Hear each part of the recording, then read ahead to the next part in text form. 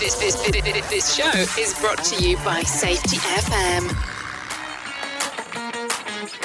Welcome to the award-winning Interest in Health and Safety podcast, making health and safety as important as everything else we do in business. And now your host, health and safety specialist, mentor and speaker, Colin Nottage. Hey, James, Phil, thank you so much for joining us on the podcast today. Thank you for having us. I'm really interested in finding out about the IOSH Future Leaders Program, and and I really appreciate you coming on and having a chat with us. So, let's start with you, Phil. Can you give us a bit of an insight into what what it's about? Okay. So Future Leaders is a group that's been established by IOSH. It's in its second year now, and it's there to help people who are starting out in their health and safety careers, to help provide them with further advice, guidance, information to help them grow into their health and safety roles and looking at future roles and things like that, and help them in starting out on their health and safety journey, really. So for us as a team, we're doing things like webinars and meetings and putting things in place so people can access that information and start to understand how they can develop softer skills or decide which route to go down with certification, those sorts of things, and just to give them some information from people who have been in the industry a bit longer to help them understand what challenges they might face and how to be a bit more prepared for things that when we first started out, we might not have had that information there in the first place. Okay, James. James, were you? Is it something that you get invited onto then, or can you apply to go onto it? How do you become part of it? You apply. So, I'll run you through how I kind of come across it. Literally, just got tagged on LinkedIn by a load of people saying you should have a look at this, and that was it really. So the IOSH kind of put out a form in which you fill out, you answer a few questions, kind of like. Why do you want to be on it? What can you bring? And you have to fit into a criteria. So I may have got this wrong, but I think you have to be at least one of these. You have to be a student member. Phil, if I get this wrong, you're better at this stuff than I am. You have to be under 30. So I would never be able to do this again because I turned 30 in December, which I've already informed everybody of. I'm manically depressed about. Can I just say, James, you don't look 30, mate. I look 40. You used to. Yeah. Sorry, mate. I think if I remember, James, I think it's 35. Oh, is it? So I think we're both okay for a few more years, but all right, not much more.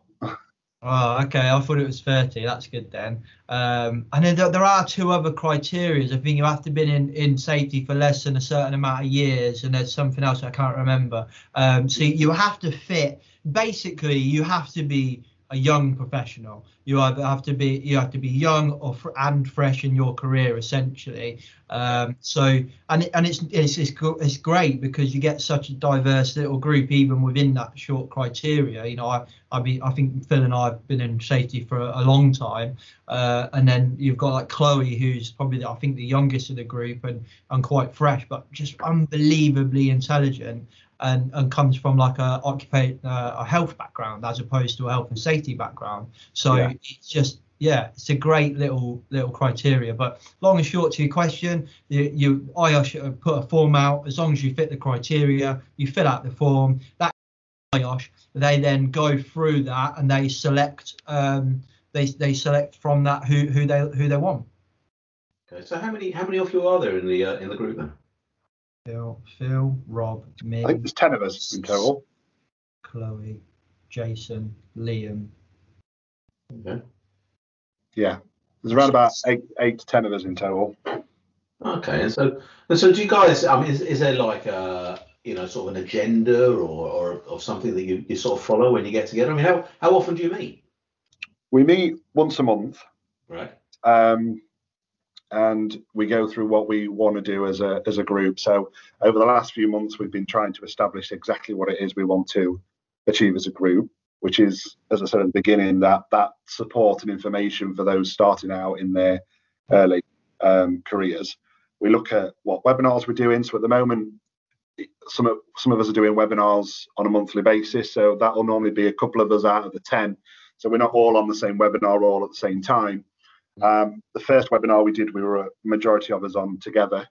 But then we now do a webinar each month with a couple of us from each group. So there's one every month. We've done October's. November's, I believe, was early last week. And then December's is just being planned now. And then as part of what they did last year, we do an annual conference, which is normally a big 1 day or 2 day event. Lots of different speakers and talkers on different things, such as soft skills or which qualification to choose, advice and guidance from hiring managers, those sorts of things. So at the moment, we're looking at how we can possibly do that in the current situation that we've got. We're looking at different options with regards to conferencing packages, and to try and keep as much as possible. I think it's one thing, and I'm sure James will agree, that we wanted to focus on was that engagement in that conference. You know, just to put a load of webinars on the same day is a simple thing to make sure people can feed information into that, ask questions, and really get involved as if it was an actual physical conference. So we are looking at different conference packages to try and do that, depending on obviously what happens from a COVID perspective. I think, James, one of the, you kindly invited us onto a Glass and Glazing Federation sort of webinar, and having that that sort of forum of some a panel that you were asking questions. There was loads and loads of engagement there. I think that was really successful. Is it those sort of ideas that you're sort of thinking about? Yeah. Yeah, I think the kind of group that we've got is kind of it's a really impressive little group, if I'm honest, in the kind of steering group, and I think we're all very keen on bringing something fresh and new, and we're all quite very kind of value driven. Like, does this actually bring some value? What are we trying to achieve from this, and does this deliver it?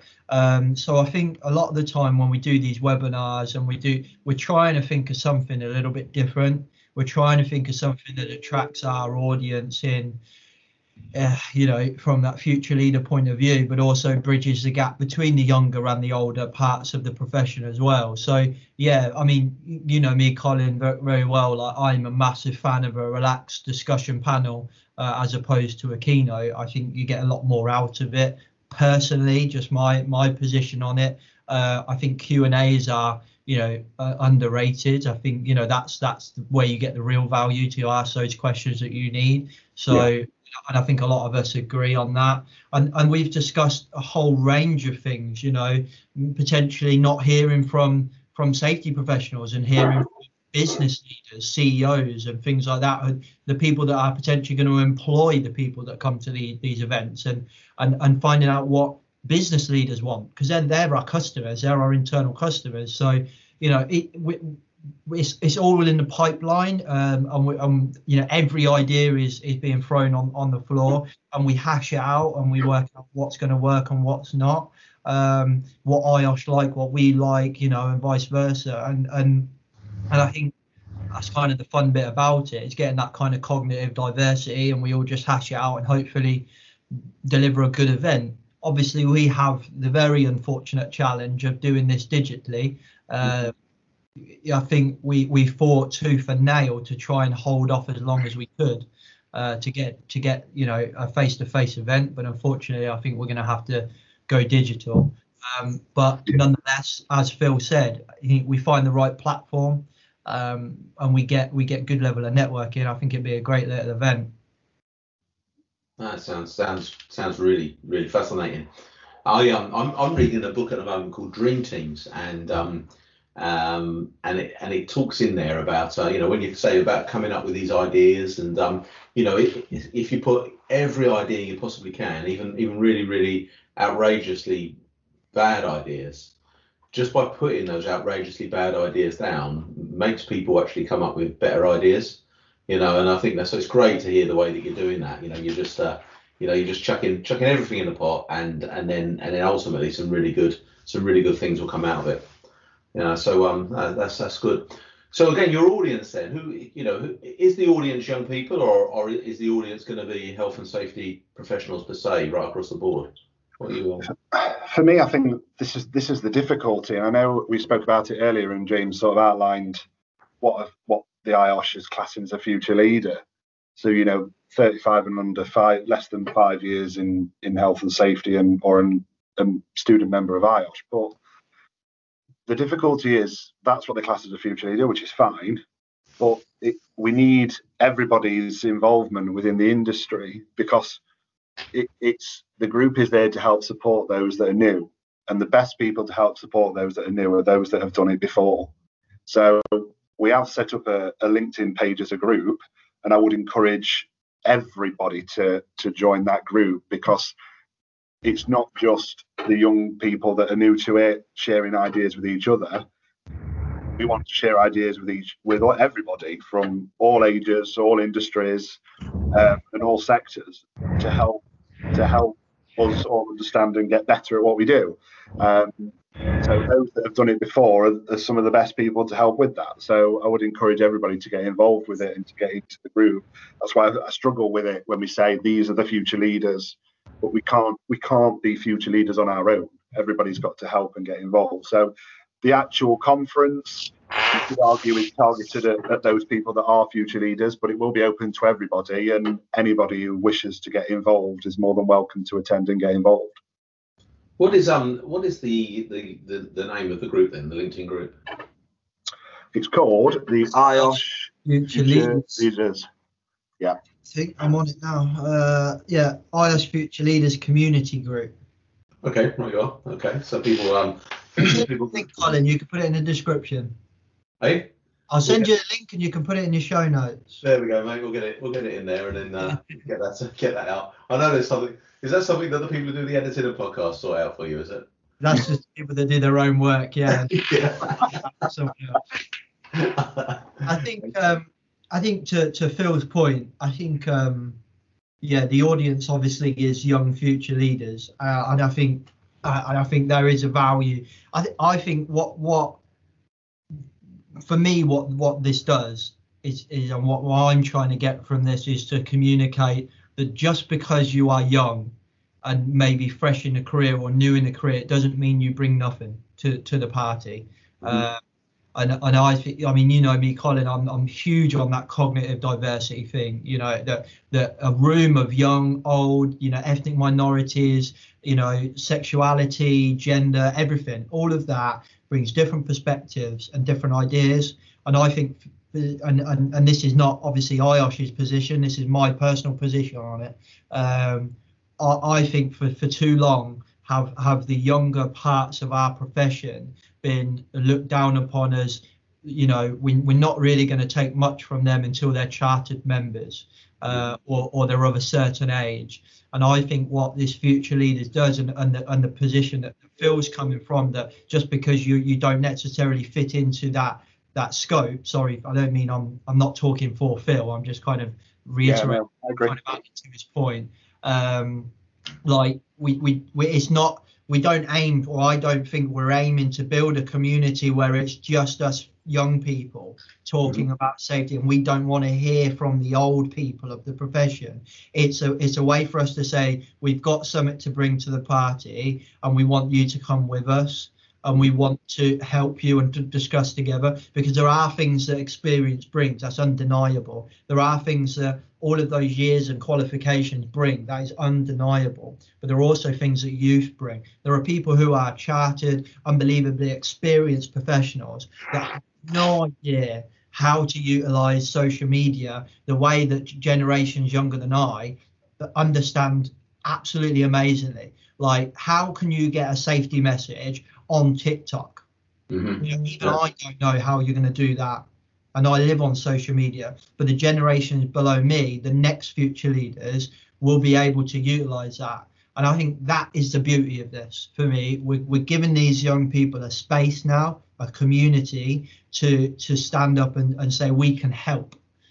Not we are better, we can help make this, because ultimately, Colin, we're trying to stop people getting hurt at work. I need to hear from more and more people. And that's my 10 pence worth. I'll get off my soapbox now and let other people talk. But yeah, I'm quite passionate about it. You're not on a soapbox. You're on a social media platform. That's what you're standing on, mate. So, yeah. But yeah, but I really agree with you there. I think it's you know, I've got children who are, you know, sort of in their teens and their early 20s, and they just communicate so differently to how I traditionally communicated, you know, and it is so important to be able to interact with people using so many different medium, you know, and you know, so it's really great to hear that you're you know, you're doing that. What how long do you guys are on in the group for then? How long's your period? The group is currently set for a year. Officially, the group hasn't set out its membership structure really, and it's another part of what we're looking at the moment. I have my own feelings about how long people should be on the panel for. I think last year's panel was a good group, and then obviously they've all left all at the same time, and we're a brand new group. And I think for me, I think either that needs to be extended, or maybe there are, you know, so many that drop out and new people come in, but there's still some from the previous year. Because I think for us this group to last and to set a time period of, you know, what it wants to achieve in the next 3, 4, 5 years, the fact that the whole group sort of disappears and then a brand new group comes in, I don't think for me is the right way to do it. It's not working effectively. So I think maybe, in my opinion, something like half of the group might decide they don't want to do it anymore, and some new ones come in. And I think at the moment we need to really look at how we're going to long-term plan as a group what this group really wants to achieve for the people of this group. Yeah, I would kind of second that. I think Phil was one of the first people to kind of bring that up and question that point. I think a year is not long enough to have impact. And I think we as a group are, look, what we have to, there's kind of a caveat to this, Colin. What we have to understand is this is only the second term of this group. Yep. So regardless of whatever kind of happens in the future, you know, IOSH are learning how this should work from the get-go. You know, it was only the first year that they did it was last year, and they did the big event, and it was, you know, widely regarded as one of the best events, you know, of the year last year that IOSH did. I think they said the attendance of it was outstanding, and we take all that feedback and we'll put that into the next event. But I think myself, Philip, and I don't want to speak for the rest of the group or Philip, but I think a lot of us are very much like, we want to do those events, we want to do webinars, but we want to instigate change as well. We want to have a lasting impact. I think all of us want to turn around in a few years' time and look back at something that has stayed, that we implemented from future leaders, that helps people, that does maybe provide the support that I felt I never had when I came to the profession, something like that. And I think to have that type of change, a year is not enough.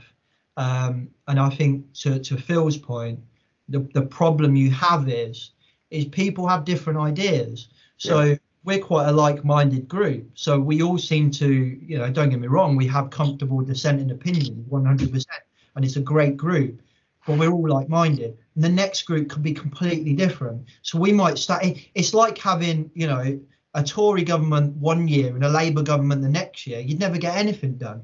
So the term needs to be a bit longer. I love Phil's idea of having a mandatory first year and an optional second, so people can drop off. I think that's a great idea, or even longer, because then it enables us to mix the groups and so on and so forth. But I think for us to have change, we come up with an idea, you know, it's probably take you a couple of months to come up with an idea, work out a couple of months of how you're going to implement it, and then a couple more months of maybe how do we actually plan to make this sustainable, get feedback, whatever. You're at the end of your term before you've even started. Yeah. And then worst case scenario, the next group in and go, oh, we don't like that, we're gonna do something else. And that's their prerogative, they're allowed to do that. But I think for us to have a real impact, I do believe that I think our term needs to be longer. Do I want to do it for more than 1 year? I'm not sure. I'll cross that bridge when I get to it. But yeah, I think it's a very good point by Phil there. Well, I think as well. I mean, just my experience. I'm on a couple of work with a couple of charities, and and you need to have the consistency in the board or whatever it may be. But also you need to keep it fresh, so you need that churn. Yeah. And so I'm just sitting on the outside here. But if it was a year, if your term was a year, then really what you want to do is you want to have somebody leaving every month and somebody joining almost. On a rotate. Just so there's always 11 people that have been there for at least a month. What I mean? But I think longer than a year is probably what you need. A couple of years, totally agree. Certain people leave every couple of months. But anyway, I'll leave that to you guys. Sorry, Phil. No, I think you're totally right. Dropping everybody out at the same time is probably the worst thing that the group has done, because they had ideas and we've come in, and I'm not saying we've disregarded their ideas. There were some good ideas, but there are things that they probably wanted to do that we've said, actually, that's not something we're going to do. And to be fair, I just don't want that to happen next year. We've spent a few months planning for the year, and if we don't get something done, it might not be picked up next time. Mm. So I think having that membership that changes ever so slightly, so you've still got some old guard, so to speak, and some fresh new coming in. And for us, my opinion is we really need to look at even longer term planning. What are we planning to achieve in the next 3, 4, 5 years? What's our overall big aim to achieve? I think that's what needs to come next. So what, I mean, if you were able to, then, what sort of things would you be thinking about then as the longer term aims of a group like this? I think one thing we've talked about as our group, and I think it's something we're discussing with IOSH and would like to look at, and I know James is passionate about this as well, but as I say, I'll let him talk about it in his own words, that one aspect that we're all quite passionate about and would like to really get involved with is getting people into the industry as a first choice career. We all know that, a lot of people normally don't choose health and safety as a first time career. A lot of people do it sometimes as something that gets added on to another job, and they fall into it. They pick up a NEBOSH or a certificate, and then they move into it. But I think from us as the group, we're all passionate about health and safety. It's been a very good industry to us all, and we do like to shout about it as a really good industry to work in. So we want to, I think, focus on how do we get people to choose it as their first choice career. Who chooses it? How can we get somebody at 16 to say, actually, you don't have to go and do your A-levels, you don't have to go to university. There are other routes and different things. And have you ever thought about health and safety as an industry? I think for me, that's something we should look at. Mm. No, I mean, what do you think, James? You want to insert a clip here, Colin, that says "Warning, rant coming." Warning, rant coming. I, as Philip will already know, because he's kind of privy to my rants on a monthly basis. For me, Colin, it's not a factor. This is a nice thing to do, and it would be nice to get new people in. We need new people in this career. Like 100%. If anyone that listens to my podcast, sorry, shameless plug, anyone listens to my podcast, Rebounding Safety, don't forget to subscribe. We're better than the Interest in Safety podcast. You can I talk about remember, I total control of the edit. Just remember that. I talk about this all the time. You didn't say award-winning Interest in Health and Safety podcast. Sorry, mate. But anyway. Oh, no. You're ruining my rant now. You're ruining my rant. Go on, mate. Back on it. Yeah, I mean, I talk about this all the time, and I'm terrible at remembering stats and stuff like that. So I probably get this wrong. And I always, my go-to number is 70%, but it definitely was somewhere between 70 and 80% of our profession are going to retire in 5 years. Now, both of you know me quite well now, and I talk about this all the bloody time. Yeah. In 5 years, we're going to lose 70 to 80% of our profession, right? In theory, obviously, in actuality, that probably won't happen like that. But if that happens, What happens then, right? And then let's park that for 1 second. Let's assume that's not a situation. The next thing is the lack of diversity in our profession is disappointing, to say the least. It's shockingly disappointing. And now anyone that listens to me saying that might think, oh, we just need, it's a nice thing to do. No, it's not a nice thing to do. It is the best thing we can do to actually innovate. Colin, you've read the same book I have, and I go on about it all the time in Matthew Syed's Rebel Ideas, that where there's diversity, there's innovation, where people from different backgrounds are talking all the time, engaging with each other, challenging each other, and coming up with solutions. That is where we innovate. And that, frankly, is what we need. Now, what I would like to see us do, I'd like us to see multiple attacks of different areas of entry to our profession, school and college level, people that don't want to go to university, people that don't want to continue in education and can come and do a entry level health and safety apprenticeship. We need to be singing from the rooftops about that. Then post-grad apprenticeship, post-grad apprenticeships as well. People that have done psychology degrees, sociology degrees, like Chloe on our group, who did a degree in health, and now come over to health and safety. And she brings a perspective that none of us would have thought of. And there's so many different entry points, and historically our entry point has always been, I'm an engineer for 10 years and then I go and join safety, and that's great. Everything I'm saying is not against those traditional entry levels. We need them as well. But frankly, just having them is not enough.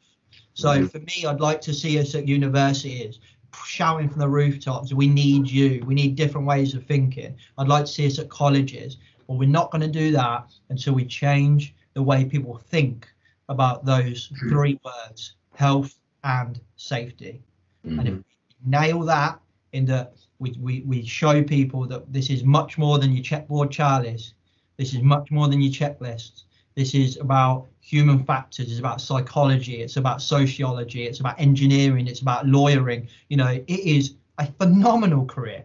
I'm probably preaching to the choir for your audience, Colin, but one day we're an engineer, the next day we're a lawyer, the next day we're a bloody psychologist. And sometimes that's really hard. But there's kids out there that would love a career like this, and they don't even know that this exists. I never knew. I remember that recruitment agents ringing me up saying, James, you need a job, don't you? Yes, I do. I desperately need a job. Right, we've got this job, quality environment, health and safety assistant, a manufacturing plant. Do you want it? I remember my response to this day.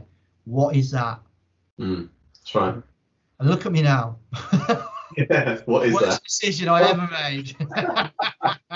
But I think what I find really fascinating is if you look at COVID and you look at how, as a society, again, I'm not knocking society or anything like that, but as a society we went out on a Thursday and we applauded the nurses and the people for everything, for the amazing stuff that they did.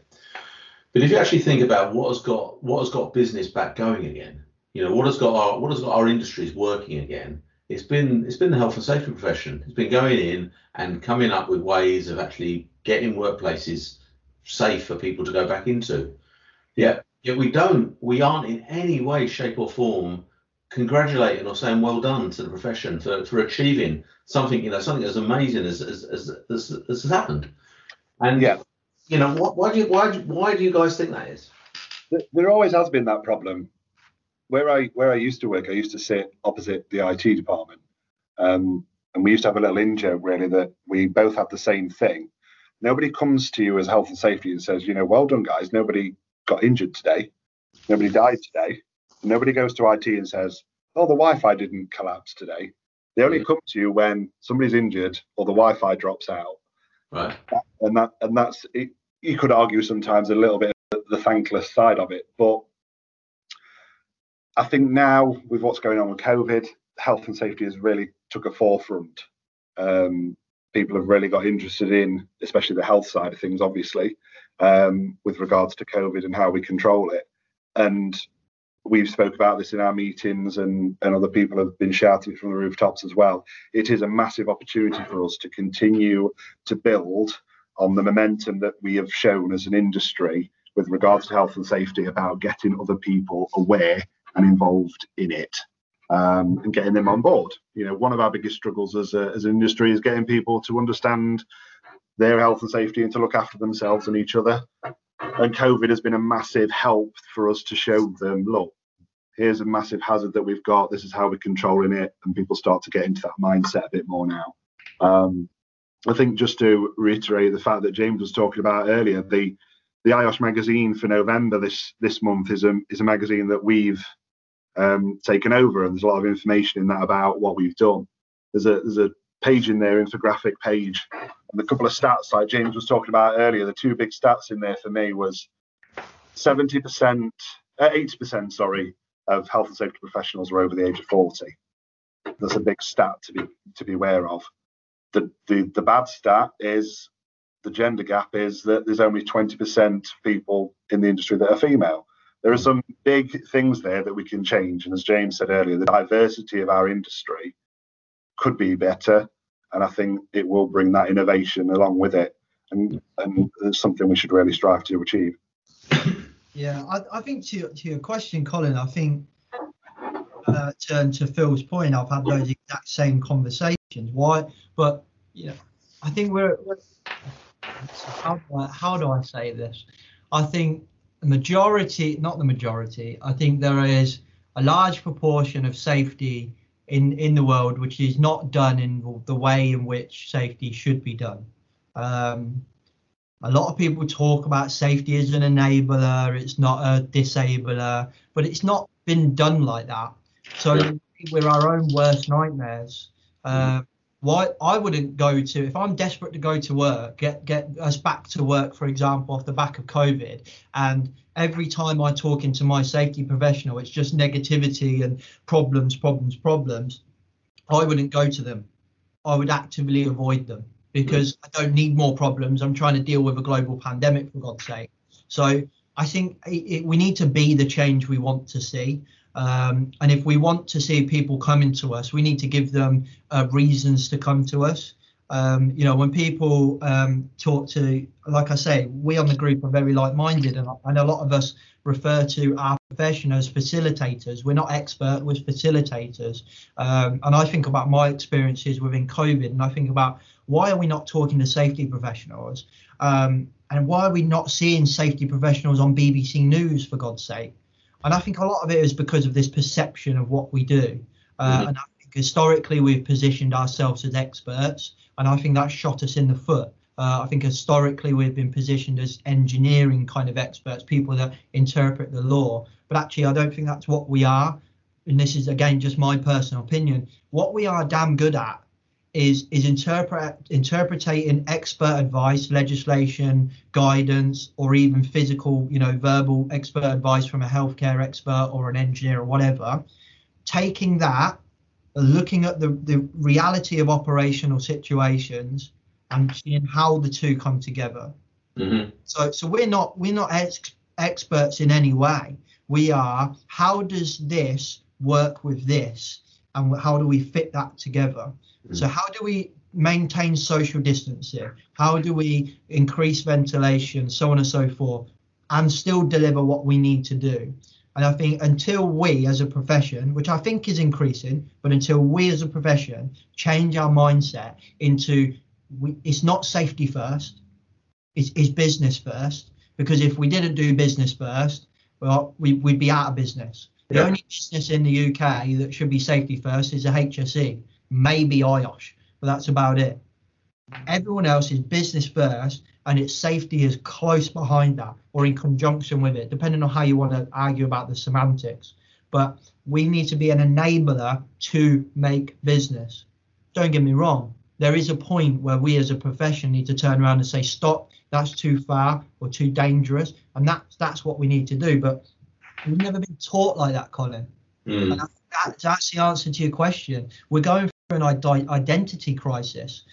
How we're being educated, how we work as a profession is completely changing, I think. Anyway, we're completely shifting from that traditional engineering kind of approach to now a much more softer approach, much more soft skills, a kind of facilitative approach. When you think about it like that, I think that's our problem, is we're dealing with maybe a misconception of what safety was. It was interesting that as part of the stuff that Phil's talking about, we've taken over the magazine. We also did some interviews, and me, Liam and Jason interviewed John Lacey, who was working in safety when it was the Factories Act. So this guy's a original gangster. He's been there since the day dot. And the stuff he's talking about, Colin, is this so-called safety 2 would talk about, or new view, this so-called new way of looking at safety. Some stuff he said I don't think fits into that. However, a majority of stuff he said was exactly that. Like, we're here to partner the workforce. It's not safety first. We're here to make stuff work as safe as possible. So somewhere along the line, we lost our way. I think personally, we lost our way. We got too restrictive. We became a police force, essentially, and you're not going to proactively engage with the police because there's that fear aspect. When we change and become partners and enablers, to get back to work like we've been able to do at COVID, that's when the answer to your question will be staring us right in the face. No, that's good. That's good. What about you, Phil? I mean, you with respect to the magazine, then. What sort of what you given a free rein with what you could do in the magazine? How did it work? We decided that we came up with the idea that we wanted to take a magazine for the month and put our stamp on it as Future Leaders, just to give a bit of a different view to what we normally see in the magazine, and to show things that we want to do, introduce ourselves. There's a fair few pages for each of us to talk about who we are, what we do, and what we enjoy about the industry. But what we've tried to do is to give a bit of a future leader's perspective on things. So James, I know, interviewed some people from the industry and asked some really poignant questions. I was able to put some questions to Dr. Andrew Sharman, who was the past president for IOSH. And we were trying to do it to ask those questions that somebody who was a future leader might ask. What's your best lesson from your experience? What advice would you give to somebody who's new into the industry? How would you advise somebody to deal with somebody on a business board that is difficult to deal with? Maybe it's that age issue that sometimes is there. So we've tried to put those spins and perspectives on things to show and address it to maybe that group of people. But I encourage everybody to read it. There are some great ideas in there from a range of people who fit into that future leader community. And any feedback on it from anybody is more than appreciated. I mean, I think I've seen lots of little articles and messages and stuff like that on LinkedIn from people just commenting about some of the articles that are in there. So it's it's definitely getting some debate, which is great and positive. Positive stuff. And I suppose in a way I'm really encouraged in a way that IOSH have actually set up this group in the first place, and then giving you opportunities to start to influence, because that's what you want, really, isn't it? You want to be able to influence the way that the IOSH and the way that the profession moves forward. Yeah, I think it comes back to what James said. We have, in its smallest sense, we have had a bit of an identity crisis, and we really want to try and change it and talk about how we are, as James said, facilitators and the different things that we do day to day. We aren't, as he said, those clipboard Charlies, so to speak. And how health and safety, I think, from my perspective nowadays, is as he said, business first. It's that collaboration with other departments, where, as in the past, it may have been perceived as a department that was there as part of a business, but they came along and said, no, you can't do this, you can't do that. Nowadays, we're trying to change it to such a collaborative way of working and saying, yes, we can do this, or if we do it slightly differently, yes, we'll be able to do it this way. Mm-hmm. So I think that's what we're aiming to achieve and trying to get that message out there. And I think the difficulty with it, as everybody knows in our industry, that you have to try and win people over one person at a time. And sometimes if that person in their previous role from another job, or you as a new advisor in a business has had a bad experience with somebody from a health and safety position, it's difficult to try and break that and give them the positive image back. So it's difficult and it's hard, but that's what we try to do and try and get people on board. Mm. Do you do you have any marketing expertise within the group? We have 3 IOSH. So we have access to IOSH essentially. So we have an IOSH rep that kind of supports us, and to be honest, probably keeps us all on track.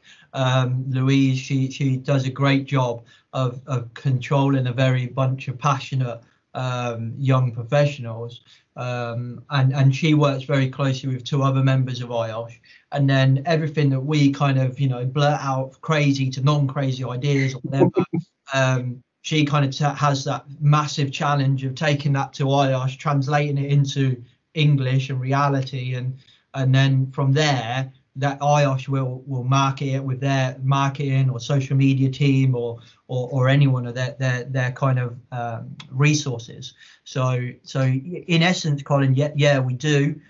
We have access to IOSH. Essentially, they want this to work. It's their scheme, and we're just there to kind of to be the face of the future leaders. Like when people message me about it, or what can I do, or they want to know more information about the future leaders, what us on the steering group is just a conduit of communication from the wider community of young professionals. So you need to talk to us, you need to engage with us, you need to get your ass on the LinkedIn group and have conversations. There's a forum as well, you can go on there and have probably more in-depth conversations on there if need be, and engage so that we can know.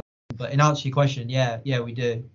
Yeah, because I think that was I can remember many months ago I interviewed John Green, and one of the things that he said, one of the first appointments that he made in his business was somebody in marketing, not a health and safety professional, because it was so important to get that message out there. And I was just wondering how you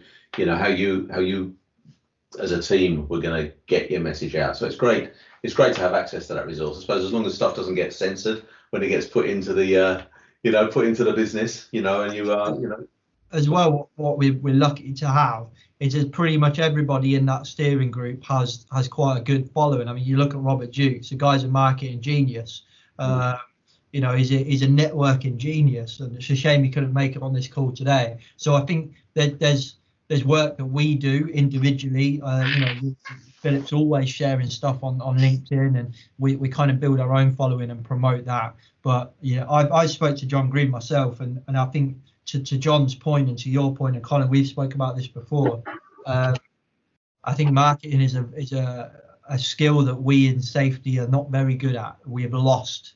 Some are naturally good at it, but communicating a message and marketing that message and packaging it into a way that people like it, understand it, get it, can work with it, etc., is something we're not very good at. And I think that is a very, very good point. And I do think we as a group are, I think personally, quite good at it. I know Jason's very popular in his part of the world on social media, and he does a hell of a lot of work face to face and on social media. Like I say, Robert Dukes is an absolute bloody networking genius. Go on. Yeah, I think for me, and I don't know your guys' experience prior to obviously health and safety, but I think I've never really known an industry like it with regards to us trying to work together as people and to share best practice. I think over the short period that we've been doing this as a group, the amount of people that have connected to me or sent connections or want to connect, want to find out more, is there. And it's been very easy to tap into. The people are there. They want to share best practice. They want to communicate to each other. They want to understand how to be better and share it with everybody else. And I think that the LinkedIn group will be a big thing for that. And I think the appetite as an industry is there and is growing and growing, especially I've noticed in our Future Leaders community, the ability to share what we know with each other and to be able to just go onto a LinkedIn group and say, guys, I'm really struggling with XYZ. Can you help me with this? Have you got any advice? Or here's some stuff that I found that's been really useful for me. That appetite of sharing and sharing all that best practice with each other is really strong at the moment. Mm-hmm. Yeah, and it works as well. I mean, we were talking about it earlier, that kind of cognitive diversity point of view. But I mean, even from a collaborative point of view, you look at the aviation sector. They're very open and honest in their accidents and incidents, and they share it with competitors and how they've resolved that and learned from that, etc. So and I know Gareth, a guy I can't remember his surname, Evans, I think, he's trying to do some work like that in the construction sector, and I kind of see that as well in my day job. At GGF, some of our members are eager to share with each other. Safety is not a competitive edge to a business. I don't think it's an edge that everyone should have. It's still an edge. I think if you do it right, it is good business. But it's a collaborative edge, I think, and I think there's enough business out there for everybody. So I think if we work together, we share ideas, we support each other, it's only a good thing. And I always think, like, I listened a lot to Gary Vee, who's not safety in any way, shape or form. If anything, to your previous point, Colin, he's marketing. And his book, Jab, I haven't read it, ironically, but, he wrote a book, Jab, Jab, Punch. And when he describes that, he says, the jab is give. It's give, give, ask. So it's give first. And I think, when we give, and we give advice, and we give advice all the time, eventually there'll be a point where you can ask. You'll be in a position where you go, Jesus, I need some help, and you'll get it. Yeah, 100%. You will get it. And I think LinkedIn is an amazing platform for that. Maybe sometimes you have to tailor who you follow, because some people are a bit not like that, as is everybody. But it's I think if you get the right community on LinkedIn, you say ask. You just ask on there, and you will get help 100%. And if you don't, you can always message me, and I'll help you. I'll bear that in mind, mate. I'll bear that in mind. That's great. So guys, what what are the sort of 3 or 4 things then that that the group is actually looking at then over the next 6 months to deliver? You talked about the sort of the seminar sort of webinars, and what else are you? Is there any literature or anything like that you're putting out? What have you got? I think that's what we're looking at the moment. I think for me, the main few things we need to look at in the next few months is the structure of what we talked about earlier, the structure of the actual group, how long people are on it for, what are our long-term aims and objectives as a group for the next 2, 3, 4 years, and how is that going to work. We're continuing to work on webinars on a monthly basis. So the next one is in December, which myself and Jason, one of our other members, will be doing. And then in the new year, what's that on? What's that topic on? That one is looking at finding your perfect health and safety role. So we've got lots of different ideas. I think, from my opinion, I'd like to do it very similar to this, that we have a couple of people. I'd like somebody from possibly a recruitment side of things and maybe a hiring manager from business, just to help the professionals understand what soft skills they might need, what possible qualifications they need, what people out there, such as hiring managers, are looking for, what recruiters are looking for, how those have changed over the last few years, what things we might see that recruiters are asking for or hiring managers are asking for in the future. Just to give that advice and guidance to people so they're able to find the perfect role for them. That's in December, Philip, is it? It is, yeah. That's in December. So I think it's Hayley's as well, haven't you? Sorry, I just thought we better plug Hayley's. Hayley's doing one on the 24th of November. So people can still register for that now. Oh, sorry, I didn't mean to interrupt you, Philip. No, that's fine. It's a webinar on volunteering in the health and safety community, and that she's got a really good she's going for the panel approach as well. Yeah. So she's got a really good panel. I think she's chairing it, and she's got Jonathan Dempsey, the owner and founder director of Red Laces. She's got Rachel Butler, who's a group HSSQ of De Trafford. I think she was the youngest female, I think, to get chartered as well. So, and I spoke to Rachel loads of times. I love the way she looked at things. And then you got Simon Bliss as well, the founder of Safety for Good, who Simon's doing some outstanding work in safety. And I think that's going to be a really, really good webinar as well. Sorry, Philip, carry on. No, that's perfectly fine. I don't know why I thought that was earlier in the month, but if it's not happened yet, then yeah, definitely I'd get yourself registered for that. So yeah, as I say, we're all looking at a webinar each month and covering some big topics and getting some really good people on those. Obviously, as you can hear from what Hayley's got booked, it's all really exciting. In the new year, we're looking at obviously the webinar. There'll be another webinar in January, and then we're looking at the annual conference in February and how we're going to do that and structure that and getting people on board for that. But I think for the next few months, as I said, we really need to plan what we're going to be doing in the future, how we're going to structure ourselves, and making sure we can continue to get this message out there and achieve what we want to achieve. Good. Myself, Sunit and Chloe are doing a webinar in January, so we're gonna tag team the January one. We haven't decided on a subject yet, so any suggestions you can message Colin and he'll pass it on to me, I'm sure, or come find me on LinkedIn. But yeah, we're gonna do one in January. I think that'll be quite good.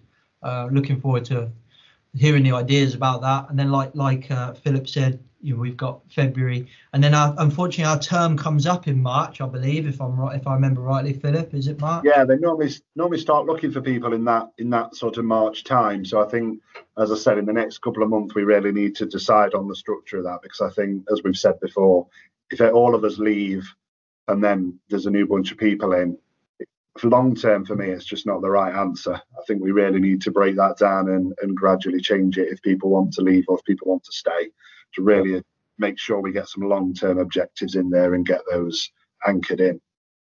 Yeah, definitely. Good stuff. Gents, just finishing off there. How can people get hold of you guys then if they want to put some ideas in, or they just want to find out a little bit more about it? What's the best way? You first, Phil. For me, there's two ways. They can either go onto the Future Leaders website for IOSH, and there are all our contacts on there and information about who we are, what we do, etc. But for now, the main big thing that we're pushing in the big group is the IOSH Future Leaders group on LinkedIn. Majority of people in our profession are on there. It's a massive tool that we're all using nowadays. So we're all on there on that group together, and we're all obviously on LinkedIn as individuals. So we're more than happy to be connected to anybody that wants to. Send us a message, send us a link, get into the group, start asking questions, and let's start sharing. Fantastic. And you, James, what about yourself? People can find me on LinkedIn, probably James McPherson. You'll be able to connect with me, and I'll chat with anyone, Otherwise, you can drop me an email at james@rebranding safety if you want, and I'll pass everything on. And then all the places that Philip has mentioned, get yourself in that LinkedIn group. I think that's a really powerful tool. You can build a strong community in there, and I think that's what we want to do. The forum's still there, and the IOSH website as well. And then I think that is probably the best ways to get hold of us. 100%. That's brilliant. Gents, thank you so much for your time. Really, really had a great chat with you. Thank you very much. Perfect. Cheers. Thanks for listening to the Interest in Health and Safety podcast. You can follow and engage on Facebook and LinkedIn by searching the Interesting Health and Safety Community, or go to www.influentialmg.com. And remember, let's make health and safety as important as everything else we do in business. The views and opinions expressed on this podcast are those of the host and its guests and do not necessarily reflect the official policy or position of the company. Examples of analysis discussed within this podcast are only examples. They should not be utilised in the real world as the only solution available, as they are based only on very limited and dated open source information. Assumptions made within this analysis are not reflective of the position of the company.